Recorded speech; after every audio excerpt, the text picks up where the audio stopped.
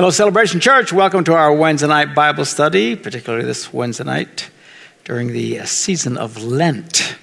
As we're looking at the scriptures, and let's open in prayer, and we'll get into it.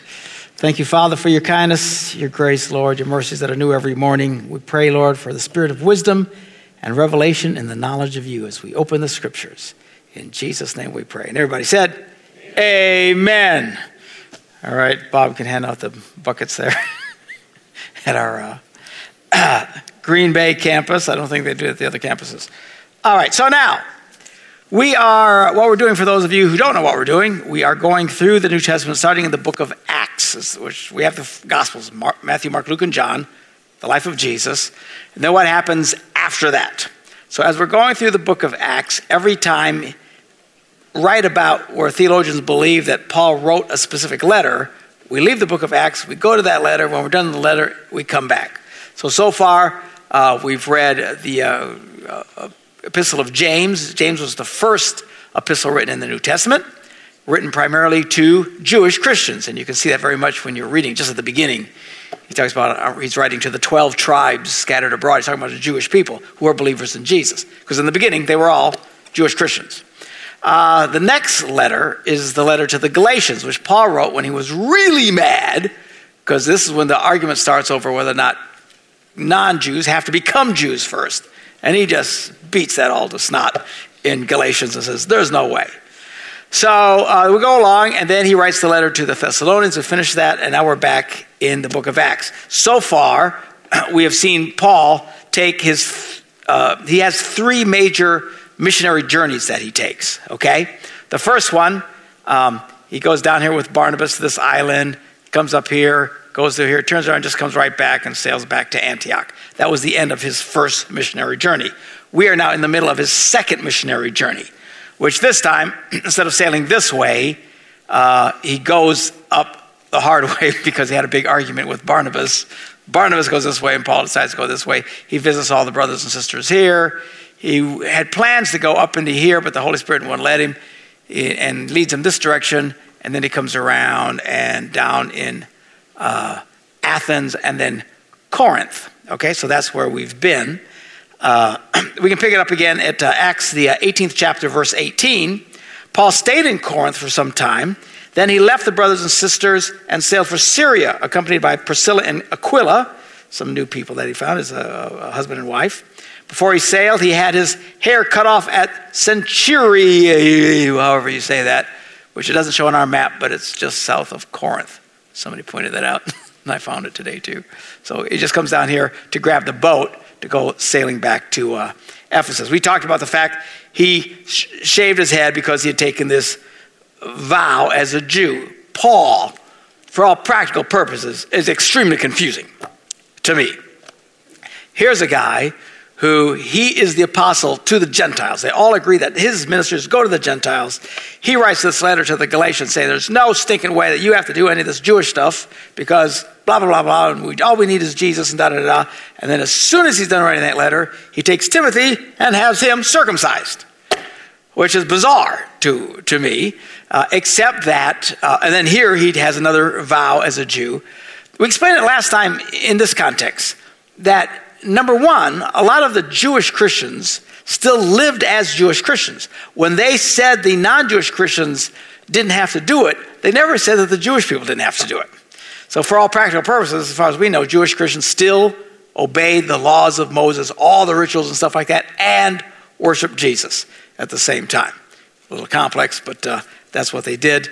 Paul was kind of back and forth writing this line. We snuck ahead into one of his first letter to the Corinthians, where he says, look, to the Jew, I became a Jew. To the Greek, I became a Greek. Remember when he's in Athens, he preaches a sermon. He doesn't even quote any scriptures. He quotes one of their prophets, or not a prophet, but one of their poets, like quoting a song from the Beatles or something, trying to make his point. And just to relate to people. What he was saying is, I will do whatever I got to do to relate to people. Obviously within consistency to the gospel. He's not going to become an alcoholic to minister to alcoholics. You know what I'm saying? So anyway, so that's what he does. And you'll see this every once in a while. He'll do one of these things that just seems rather odd, and that's one of them. So he takes this Jewish vow. Part of the vow he's had to have his hair cut off. Nobody really knows what vow that was. It's very similar to the Nazirite vow, except the Nazirite vow required you to be at the temple to do all this. So I don't know what he's doing. Who knows what he's doing? He shaves his head. A lot of people shave their heads. Some of us are almost shaved naturally. All right, so then he takes off, he sails, and he goes to Ephesus. They sail across here, come over to Ephesus, and that's where he leaves Priscilla and Aquila. So he sticks them there. He stays there for a little bit. It says he himself went into the synagogue and reasoned with the Jews. When they asked him to spend more time with them, he declined, but as he left, he promised, I'll come back if it is God's will. Back to Ephesus. He does come back to Ephesus, okay? But right there, he says, if it's God's will, I'll come back.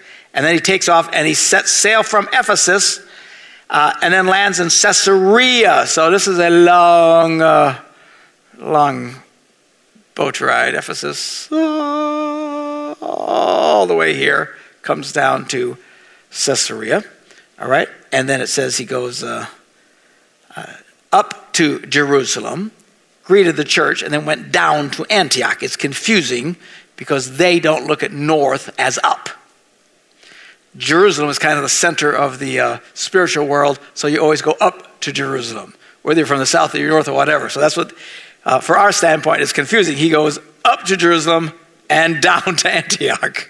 So it's a little confusing, you know. We don't talk that way. We go down to Chicago and up to the UP. All right?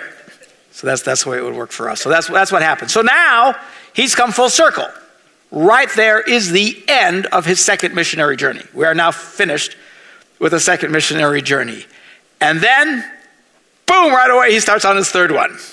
After spending some time in Antioch, Paul set out from there and traveled from place to place throughout the region of Galatia and Phrygia, strengthening all the disciples. So now, 1, 2, and now he's going back up here again, 3. So he's over here hanging out with all these believers that he first originally had encouraged in the faith. Now it's really interesting.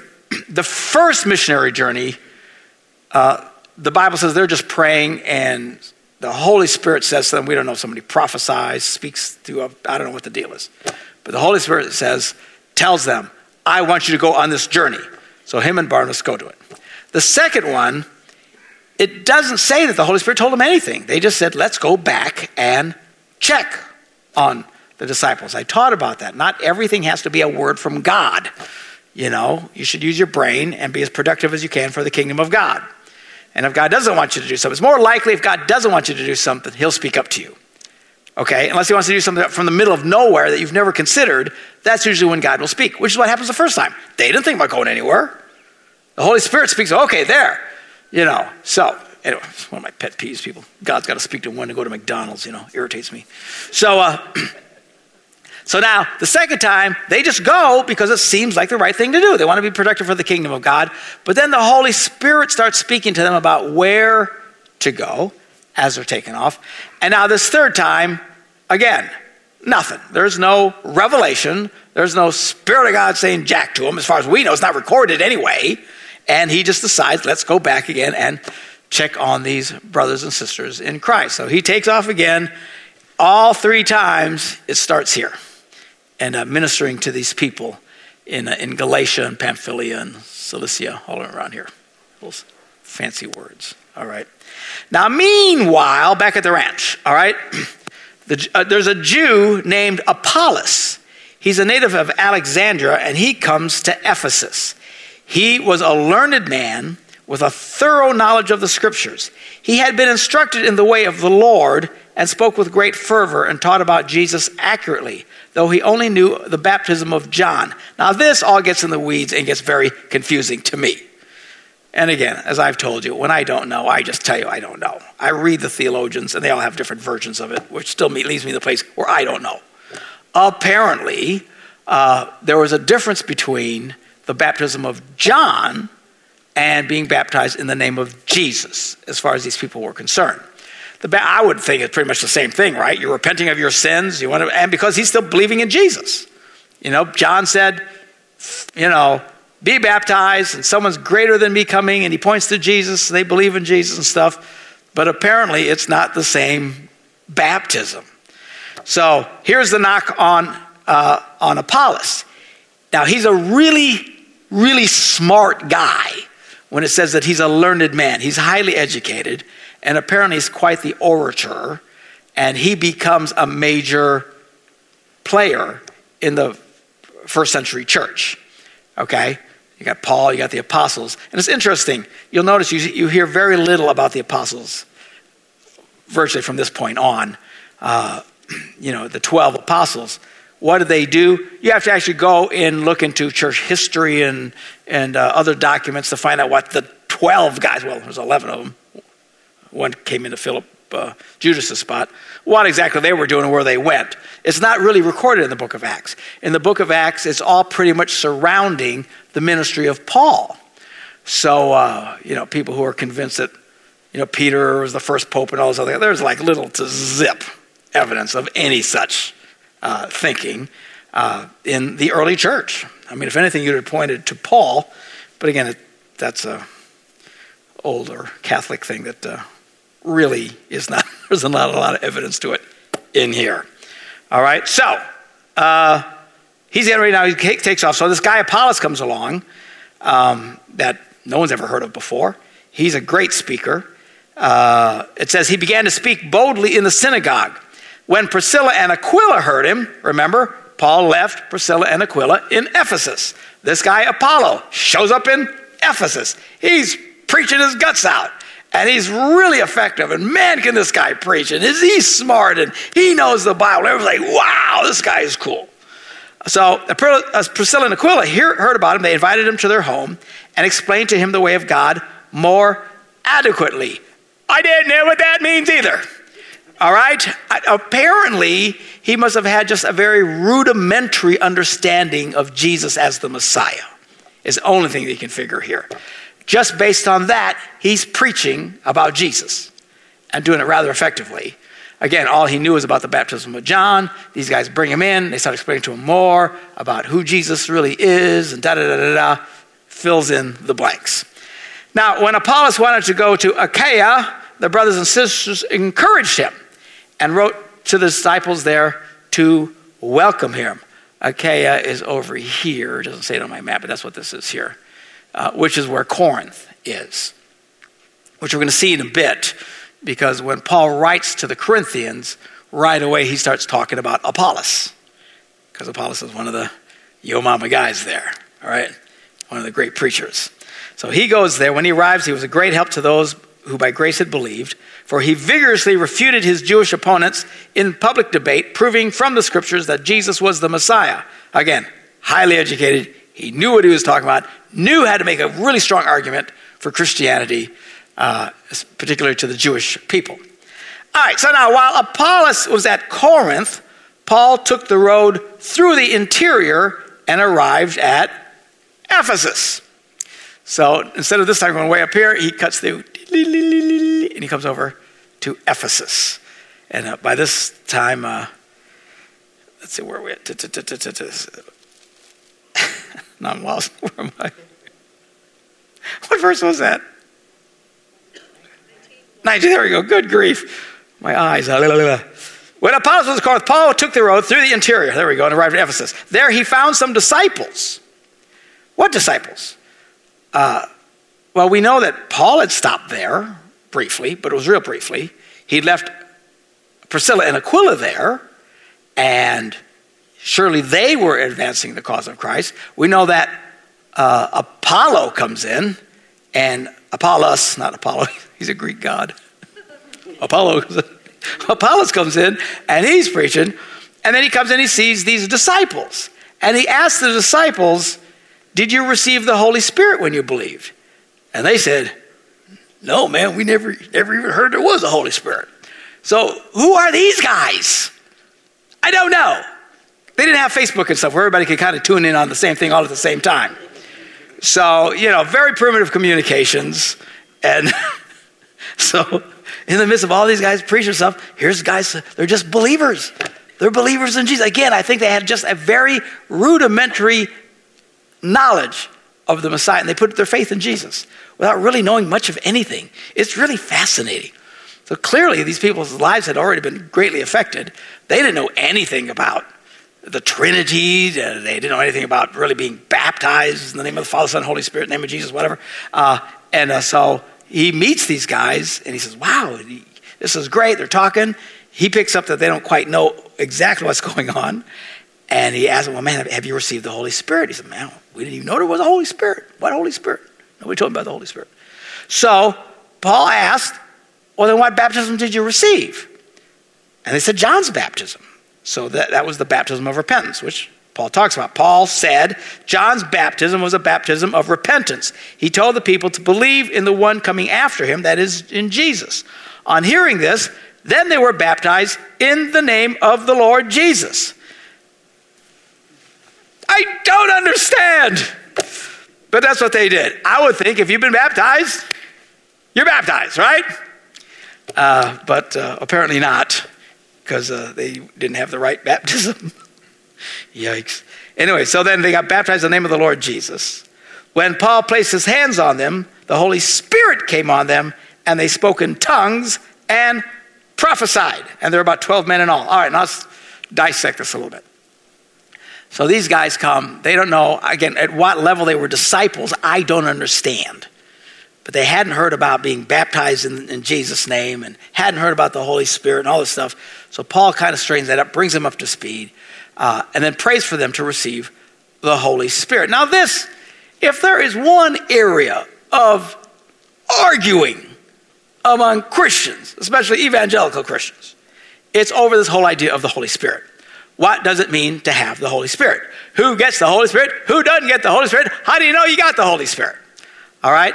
Now, all I know is that so far, every time it says somebody received the Holy Spirit, something of a supernatural level happens. Most of the time, but not always. Sometimes they don't even say what it is. It's just that something really cool happened and people were noticing it. Most of the time it says they spoke in tongues. So that's where you get the Pentecostal argument that if you receive the Holy Spirit, you will speak in tongues. Of course, there's an argument back to that. It says, no, that's not necessarily true, and everybody has their big arguments and stuff, and I try to stay out of it all. All I know is what the scriptures say. Now, here's the odd thing. Because they would argue that when you get saved, you immediately receive the Holy Spirit, right? It's not like Jesus walks into your heart physically, you die. Something changes you, and you're being touched by the Holy Spirit. On the other hand, we see usually the apostles went and they laid hands on people to receive the power of the Holy Spirit. And then to make things really confusing, there was at least twice, I believe, where people got saved, nobody laid hands on them, and they just started speaking in tongues just like that. So it's so confusing. All I know is, generally speaking, what they did is they would pray for believers in Jesus to receive the Holy Spirit. And then something would happen. Now again, we're not hardcore Pentecostals, so we don't argue along these lines. Certainly, those who argue harsh the other way, that you shouldn't speak in tongues, are full of baloney. You can't there's no way you can say, well, they have a strange argument, which we won't get into. We'll get into it in a little bit when we get to Corinthians. But it's certainly a biblical thing.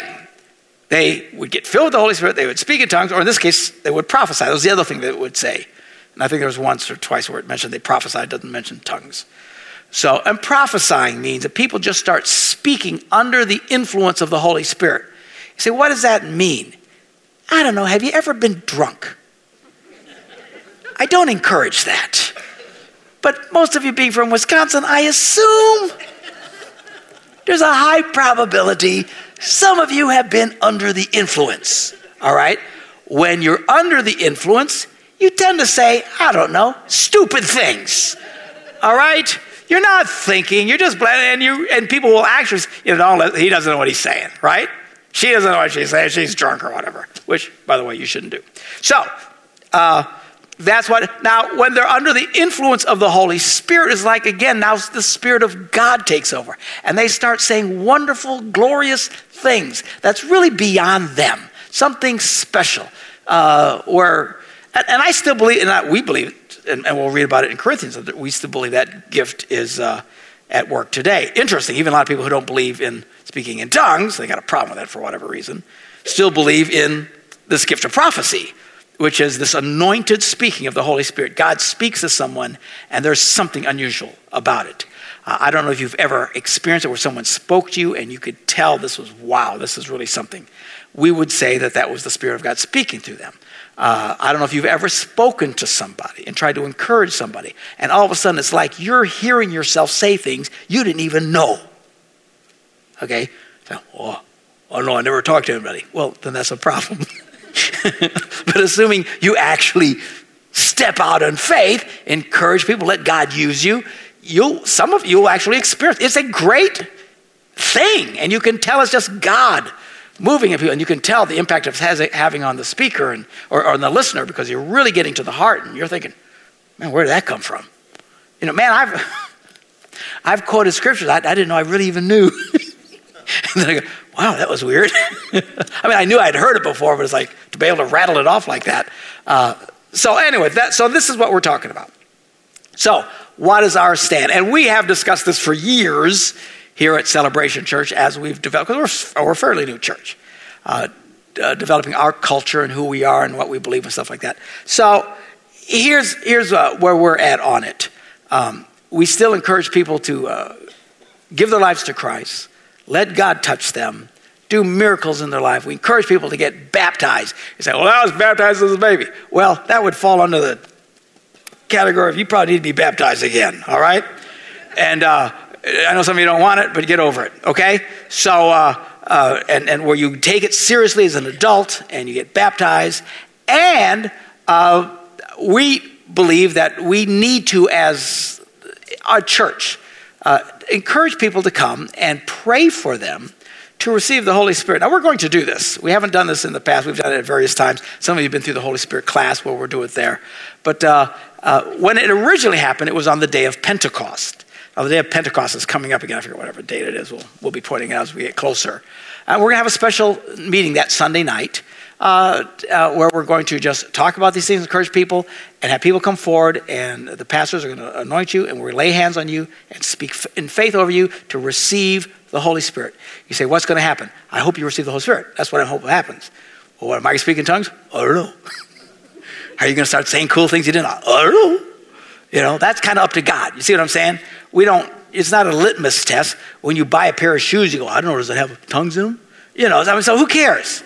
You just get the shoes. So we're going to encourage people. If you've never had that, you say, well, I don't know if I've ever had that. Then you should come to that service and let us come and pray for you so that, in fact, we can follow the example in the scriptures. Now you say, well, no, that's not true, because some people got it, and I know that I got it, and no one ever prayed for me. I have no problem with that, because we have at least one or two examples of that in here as well. But the preponderance of the evidence is taking people, and these men would come, and they would lay their hands on them and pray for them to receive the Holy Spirit.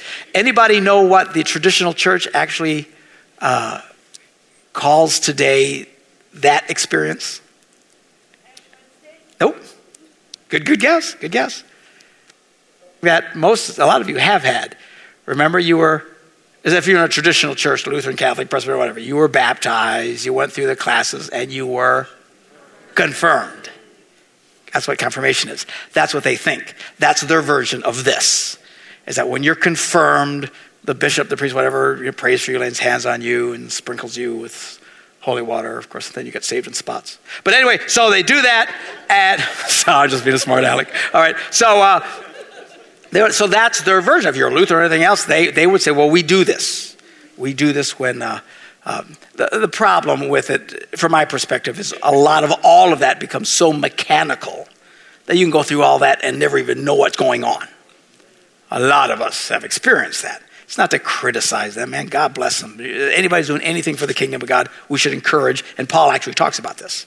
You don't need to be a smart aleck and just criticize everybody. But having said that, we want to try and encourage people to do things in a way that is meaningful to them and very clear. So we don't call it confirmation. We don't automatically tell young people they're automatically confirmed. A lot of them don't even know what they believe at this point. So that's why we don't push a lot of those hard things on young people as they do in traditional churches.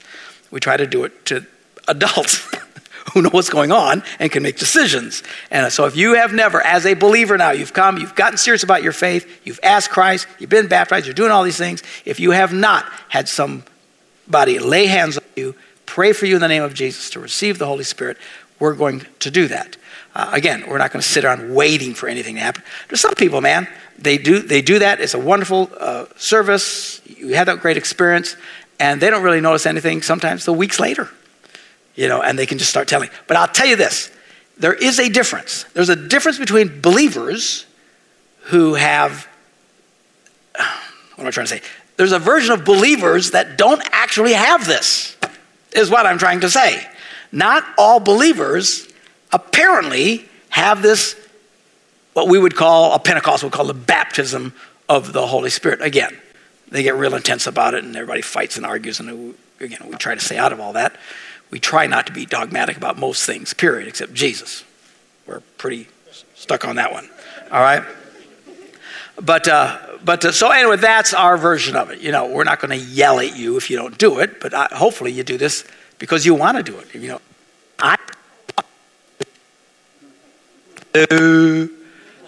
You should think, I want more of God. I know as a young believer, man, I wanted everything. I've never quite understood the version of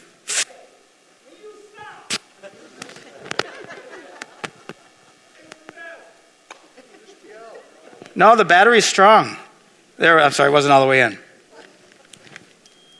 Hello. My watch is dinging constantly. Can you hear that? I can. Yeah, you got good ears. This is driving me crazy. I have the attention span of a fly. People with autism have a really good hearing. Really? Yeah, maybe I'm autistic in a lot of different ways. All right, hold it. I'm sorry. Stop! There. I shut it. I got it. All right. Everyone stay calm. All right, so here we go. What was I talking about? Oh, I don't understand the version of, a lot of people approach their faith kind of like a, what do you call this? A buffet. This is in Las Vegas. They have buffets everywhere. And the thing with a buffet is you walk up and go, oh, I'll have some of that, and oh, I don't really want that, and that doesn't, oh, that kind of looks good. And so, there's people that kind of approach Jesus that way, well, I'll pray and ask Jesus in my heart, but I don't really want to get baptized. I don't want to get my hair wet, and, I like that. I like the Bible. I don't want to be praying the Holy Spirit. I'm afraid I might speak in tongues. I don't do that, and just go around sneaking. You shouldn't, man, belly up to the bar is what I say. Get it all. Why wouldn't you want everything? Why wouldn't you want all of it? Even if you have to get your hair wet. I got news for you. It'll dry. All right. Moving on. So anyway, you'll hear me talking about this in the weeks to come as we come up closer to Pentecost Sunday and trying to encourage as many people as come. If they have not had that, let us pray for you. All right, so there was 12 guys that did that. Now Paul entered the synagogue and spoke boldly there for 3 months. Where? Ephesus. He's in Ephesus. All right, and what is he doing? He's arguing persuasively about the kingdom of God. But some of them became obstinate, and they refused to believe and publicly maligned the way. What is the way? It's Christianity. I don't think they were called Christians yet, right? They haven't come up with the name Christians yet. So at this point, they're calling the people of the way. So that's what they're called, people of the way. So that's the reference here at this point. So they maligned the way being in a capital W. So Paul left them, and he took the disciples with him and had discussions daily in the lecture hall of Tyrannus. Sounds like a dinosaur. This went on for 2 years, so that all the Jews and Greeks who lived in the province of Asia heard the word of the Lord. So now Paul says he's there for 3 months, now it turns into 2 years. So he's spending a lot of time at Ephesus, which will be interesting because one of the letters that he writes is to the Ephesians, and we'll read to the letter of the Ephesians. All right, we read the letter to the Thessalonians. That was because he was there. We're about to get into the letter to the Corinthians, which is really interesting. And then eventually to the Ephesians. So all these letters are to people that he ministered to and spent time with, and then later wrote back letters to them, answering questions that they had, concerns that they had. He'd hear stuff that really bugged him. He was concerned about. He'd write them about these things, and that's what all these letters in the New Testament is. It's what gives us the structure for our faith. These letters are highly important for us as believers because they answer a lot of questions about how to live out our faith. So anyway, he's there, he's preaching, everybody's hearing about Jesus all over the place. God does extraordinary miracles through Paul. And we talked about this best as we can tell, certainly from reading the book of Acts and the way he talks about it later, and we'll hear it again when we read the letter to the Corinthians, that there's something unique about how God shows up when you are sharing the good news about Jesus. Something I eventually want to get to the congregations on Sunday morning. Start encouraging people. Pray for people that don't know Jesus. You can find out something real awful's going on hey man, let me pray for you. Either pray for them right on the spot or let them know we're going to be praying for you. And watch what God does. There's something unique. So what if God doesn't do anything? Well, it ain't on you. That's on God, right? But some of the most unique miracles where God just shows up and does stuff that will actually sometimes surprise you. There seems to be a unique thing and how miraculous things will happen when you are presenting the gospel of Jesus Christ to people. Because God wants to prove himself to people, to get their attention. And I'm serious about this. And I'll be encouraging this more in the church, to share with people. As you share with people about your faith and knowing Jesus, look for opportunities. They got a real sick kid, something's bad, they can't find a job, say, man, listen, I'm going to pray for you. My wife and I are going to pray for you. Or if you're really close to someone, say, man, you might pray for you right now. Most people don't say no, believe it or not. Okay, they're a little uncomfortable, but okay. They don't really believe anything at this point. You're getting a chance to present Jesus to them. And then watch what God does. Because I've seen some of the coolest, unique little miracles just when you're presenting the gospel. And we see this because Paul talked about the time he was sick. Some of his friends were sick. Like, hey, why are you sick? Some guys that died. Where's the miracles? Again, sometimes God will still show up in those situations. We talk about it all the time. We encourage your faith as believers. But there's no way you cannot help but realize and acknowledge there is something unique about the presentation of the gospel, and in that circumstance, for some reason, I know the reason, is God wants to get people's attention.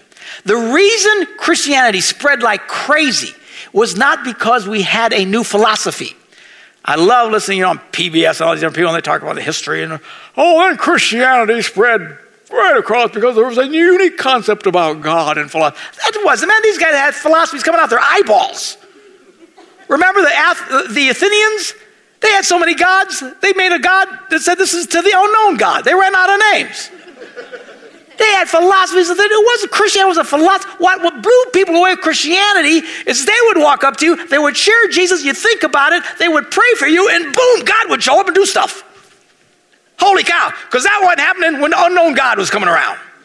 That wasn't happening when they talked about, the Greek gods and, Diana of the Ephesians, which we'll be getting into eventually, and all these different deities and all these weird things, man. And people, they wouldn't change the people's lives.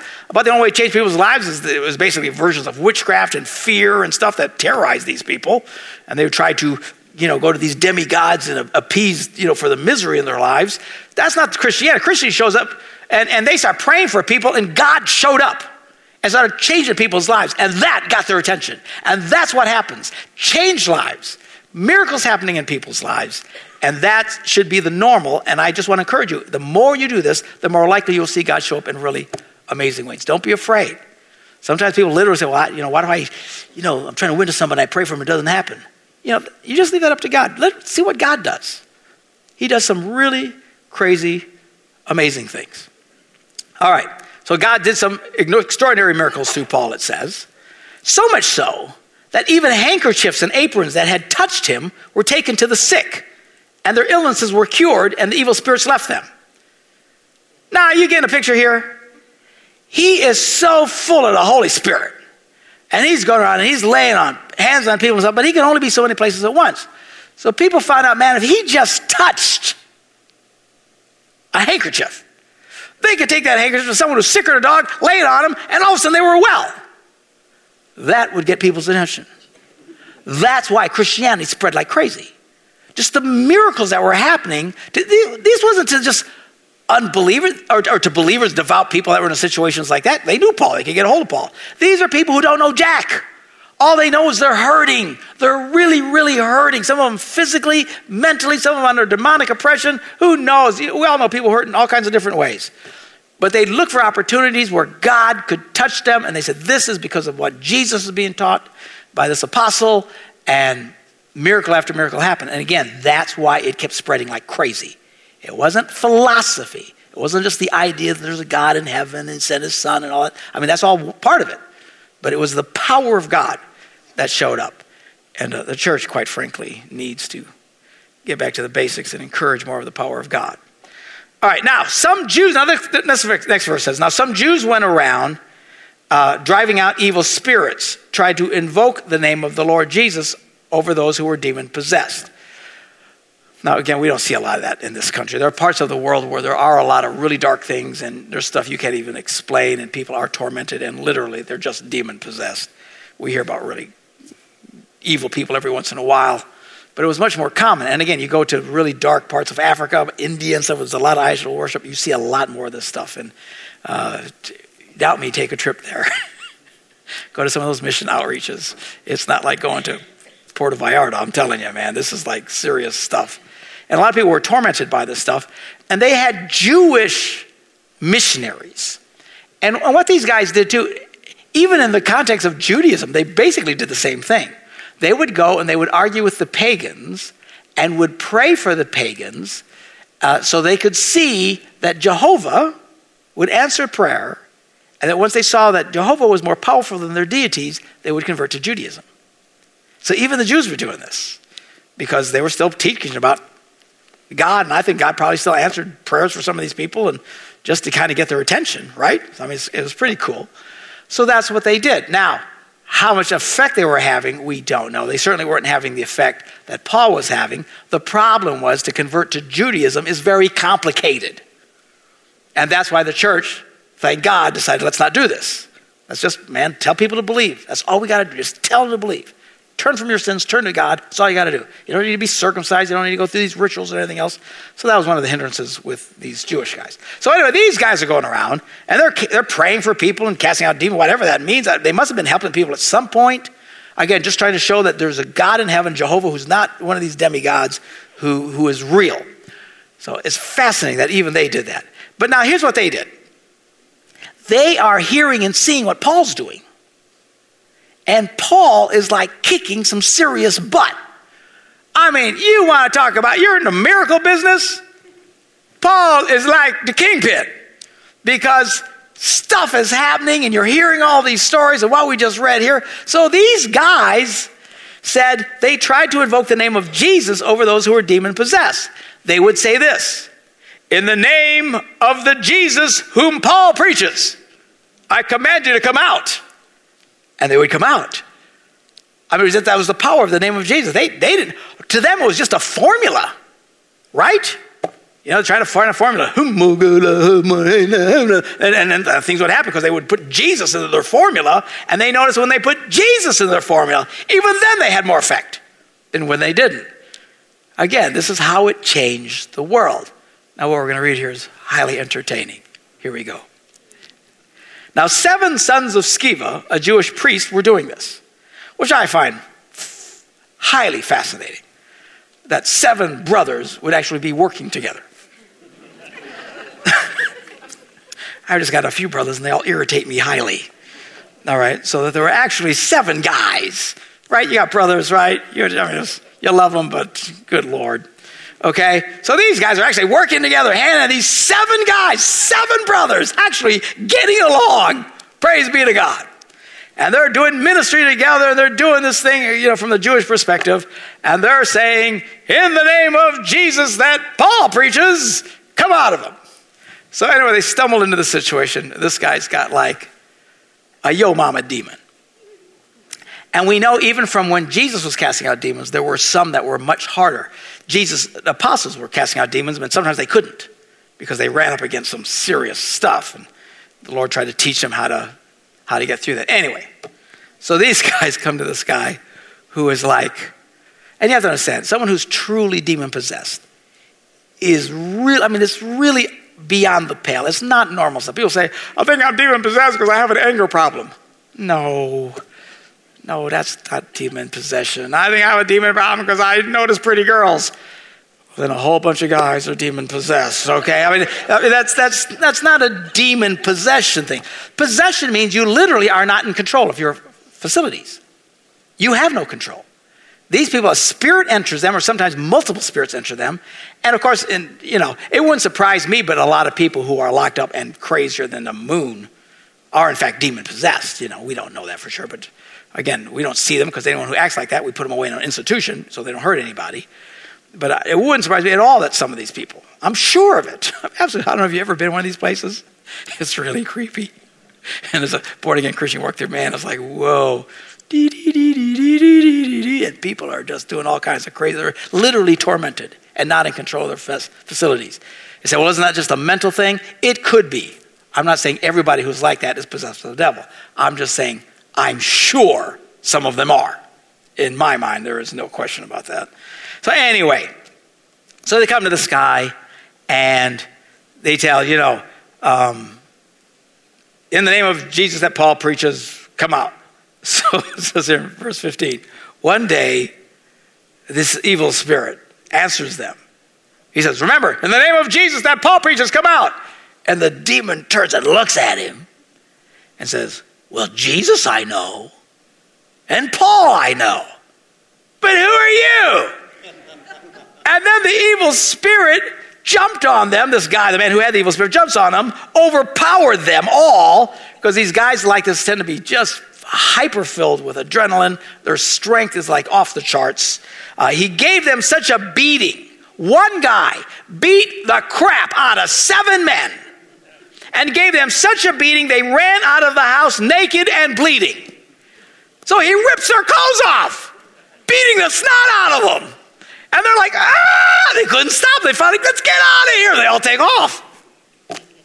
Now, when this became known to the Jews and the Greeks living in Ephesus, they were all seized with fear. And the name of the Lord Jesus was held in high honor. What they learned from this is don't mess with the name of Jesus. There's great power in the name of Jesus, but don't mess with it. Of course, now we live in a culture today where the name of Jesus is a common curse word. So how different things are today. But I pray to God at some point we get back to really holding up the name of Jesus in high esteem. By the way, I found a great way to get guys to quit cursing. It's hilarious. Because they're not Christian people and they're not churchgoers.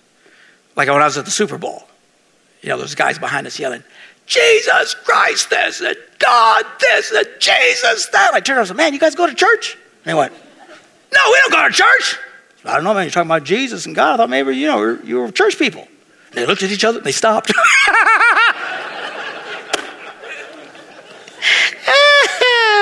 Idiots. All right, so now, everybody's not really respecting the name of Jesus, held in high honor. Verse 18, many of those who believed now came and openly confessed what they had done. They weren't just closet Christians now, they're stepping out. There were people who were kind of believing from a distance, and now they say, man, I'm in on this deal. A number who had practiced sorcery brought their scrolls together and burned them publicly, which is another thing. The reason that so much demon possession and stuff, the dark arts, it's really, you got to really kind of look in the nooks and crannies of, Western culture to find people who are into this stuff. This was extremely common. Everybody was into this stuff, opening themselves up to these demonic spirits and sacrificing things. And it was the world that these guys are dealing with here is nothing like what we deal with. And that's why there's so much of this weird stuff going on, and where the power of Jesus was so evident in that context. So these guys, they get saved, they practice sorcery, they brought their scrolls together and burned them publicly. They brought all their witchcraft stuff and had a big bonfire. When they calculated the value of the scrolls, the total came to 50,000 drachmas, which a drachma was basically a day's wage. Now, if you translate it into days context, a day's wage on average in America is $70. 70 times 50,000 is $3.5 million. I don't think that's an accurate translation because we have what they did not have, which is a middle class. I'm sure more of these guys, they're as closer more like to $1 or $2. So, but even still, we're talking probably a good $100,000 worth of stuff. It was a lot of stuff, that they burned. And this way, the word of the Lord spread widely and grew in power. Now, I don't know how many of you guys remember this. Was it the 80s? 90s, whatever. There were guys going around and encouraging young people to stop listening to, Black Sabbath and I was all around that backward masking stupidity, which was so stupid. If you ever believe that, don't admit it. All right, because that was one of the stupidest things. I mean, clearly people not thinking with their brains. But and I spoke out against it at the time. I thought, for heaven's sakes, all the dumb things, be looking for boogeymen backwards. My argument at the time said, hey, if that really works, then let's put the gospel on backwards.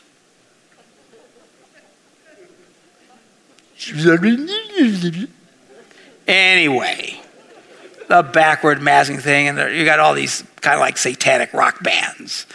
Black Sabbath, who else was there? It was Iron Maiden. Yeah, these guys are real dark, Who's the guy that bit off people's, like Alice Cooper? Is that bad heads and stuff? Do you know Alice Cooper? I believe is a Christian, claims to be a Christian, and has sent his kids all their lives through a Lutheran private school. But he still bite off bats and do all that crazy stuff. Because clearly to him it was just entertainment, and I don't know. People got issues. So anyway, they would encourage people, all these young people, to quit listening to that stuff, and they would get together, and they would have these big bonfires. I don't know if some of you remember reading this. It was like a big hot, and people went crazy. Does anybody remember why people went crazy? What did that remind them of? Burning books publicly in the square. Hitler. The Nazis. Remember, the Nazis did that. So, we don't do this today. Well, it's in the Bible. Yeah, that was kind of pre-Hitler. Don't be an idiot. And these guys, they wouldn't stop. Well, it's in the Bible. We're going to do it. Of course, everybody thought they were morons. Because they were morons to a large degree. And just people were panicking and freaking out and fear-filled and, all these people having these big things. For all they know, they were like, well, cult people and stuff. And all it was young people say, yeah, I'm going to quit listening to this junk and get more serious about my faith. And they burned it because that's what they did in this thing. But all it did was set off an emotional firestorm because it reminded people of Nazi Germany. I think as Christians, we should go out of our way not to remind people of Nazis. Okay, some of you guys, you come from traditional evangelical church. Something you almost never hear me do, or we do here. But actually I did it on Sunday when we had the kids up here. I said, stretch your hands out to them, and let's pray for them. That's a very common thing in churches. Do you know why I don't do that? Because people walk into the church, and they see a whole bunch of people going like this. It freaks the snot out of them. I never thought of it until I have a good friend of mine in Oshkosh. I'm trying to win him to Jesus and stuff. He comes in, he's white as a ghost, man. His eyes, what's the matter? He said, man, what was that? I said, what's, man, I came in here, you guys are all like this, like a bunch of Nazis. Oh, good Lord. Is it an appropriate thing to lay hands on people? Yes. Is it fine to stretch forth your hands and pray for people? Yes. Why don't we do it much? I don't want to be a Nazi, okay? So I'm just trying to avoid things. Paul said I become all things to all people, right? One of those things is, don't be a Nazi, okay? And let's not stand like this and pray for people. So we don't. If you've ever wondered, and now I'm starting to understand this church. All right, so, okay, where the heck am I? I don't even know what I'm talking about. Okay, verse 21. After all this had happened, Paul decided to go to Jerusalem, passing through Macedonia and Achaia. After I have been there, he said, I must also visit Rome also. And he sent two of his helpers, Timothy and Erastus, to Macedonia, while he stayed in the province of Asia a little longer. So it says here, he decides to go to Jerusalem. We think he's going there. He doesn't go right away. It's just he finally decides, I want to go. So he eventually does go, but he stays there for a while. I guess because he's still hanging in Ephesus. The other guys, they put him in different places to help the church and minister to them. And he says, I want to get to Rome. He eventually does get to Rome, but not under the most favorable conditions. Because what happens at the end of his third missionary journey, he gets arrested and they drag him off to Rome. Where's Rome? Way over here. And that's eventually where he is martyred. And so that's his final trip, the trip to Rome. So already he's now at this point, this is where he wants to go. Oh, he's going, but not the way he thought he was going to go. And it gets a little sad there. So anyway, so he sends himself, and he stays there a little bit longer. And then he's in Ephesus, and there's this really cool riot that happens. But we're going to break away now, because during this period is when he writes back to the guys in Corinth. So we're going to pause here after reading the letters of the Corinthians.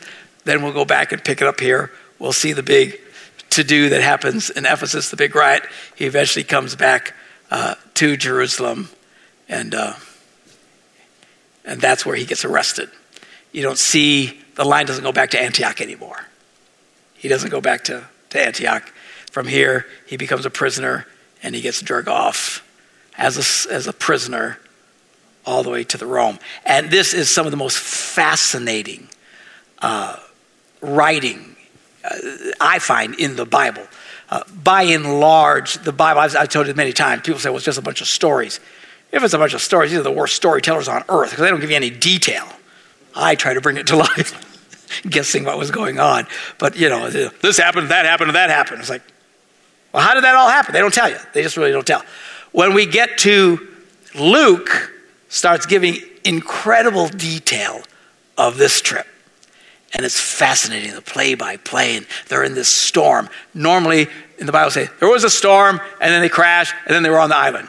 That's normally in the Bible, but not in this one. This one, we get a play-by-play where they talk about how they're going through, and the ground's getting shallower, and they're winding, and the wind's blowing, and they're throwing things off the side of the boat. I mean, it's really fascinating to read. It's not fiction, it's actual history of what happened, but it's great detail because the writer is there, okay?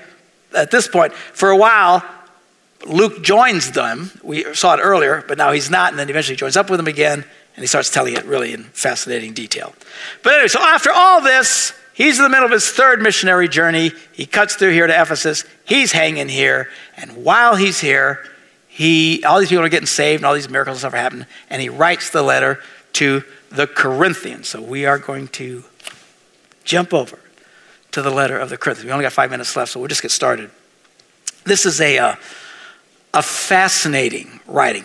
So far, the book of Galatians, that was the first letter. We call them books, the letter. The letter that he wrote to the Galatians, again, was just he's arguing with these people who are trying to get all the non-Jewish Christians like us to become Jews. He just destroys that argument, and they stop it, and the church ruled, we don't have to do that. Praise God. Then his first letter to just normal Christians is the letter to the Thessalonians. Both very short letters. We just went through two of them very quickly. Where he just basically, he's talking about the Lord Jesus coming back and how God wants to build up their faith and help them with their good desires. Remember that? I preached for a couple of weeks on the, had a little chart, good, bad, you want the good, okay? We were quoting from Thessalonians. He's talking about that to them, tells them, look, as Christians, one of the important things is to stay away from sexual immorality. We talk about that. And then he goes off on people who are lazy and don't want to work, and call them busybodies, and he goes off. So that's basically it. Now we get to Corinthians. Corinthians now should be an encouragement to any pastor who gets frustrated in ministry. Because sometimes people are crazy. And they do things that are I was doing an interview this morning on a Christian station in Las Vegas. They're asking me things, and he said, man, have you ever heard anything really unusual, that a couple's dealing with? I said, oh yeah, but we can't say it on the radio, and he starts laughing because there's all kinds of versions of crazy. You have no idea. The stories, I could tell. Oh, dear Jesus, you think you're having problems. You don't know jack, all right?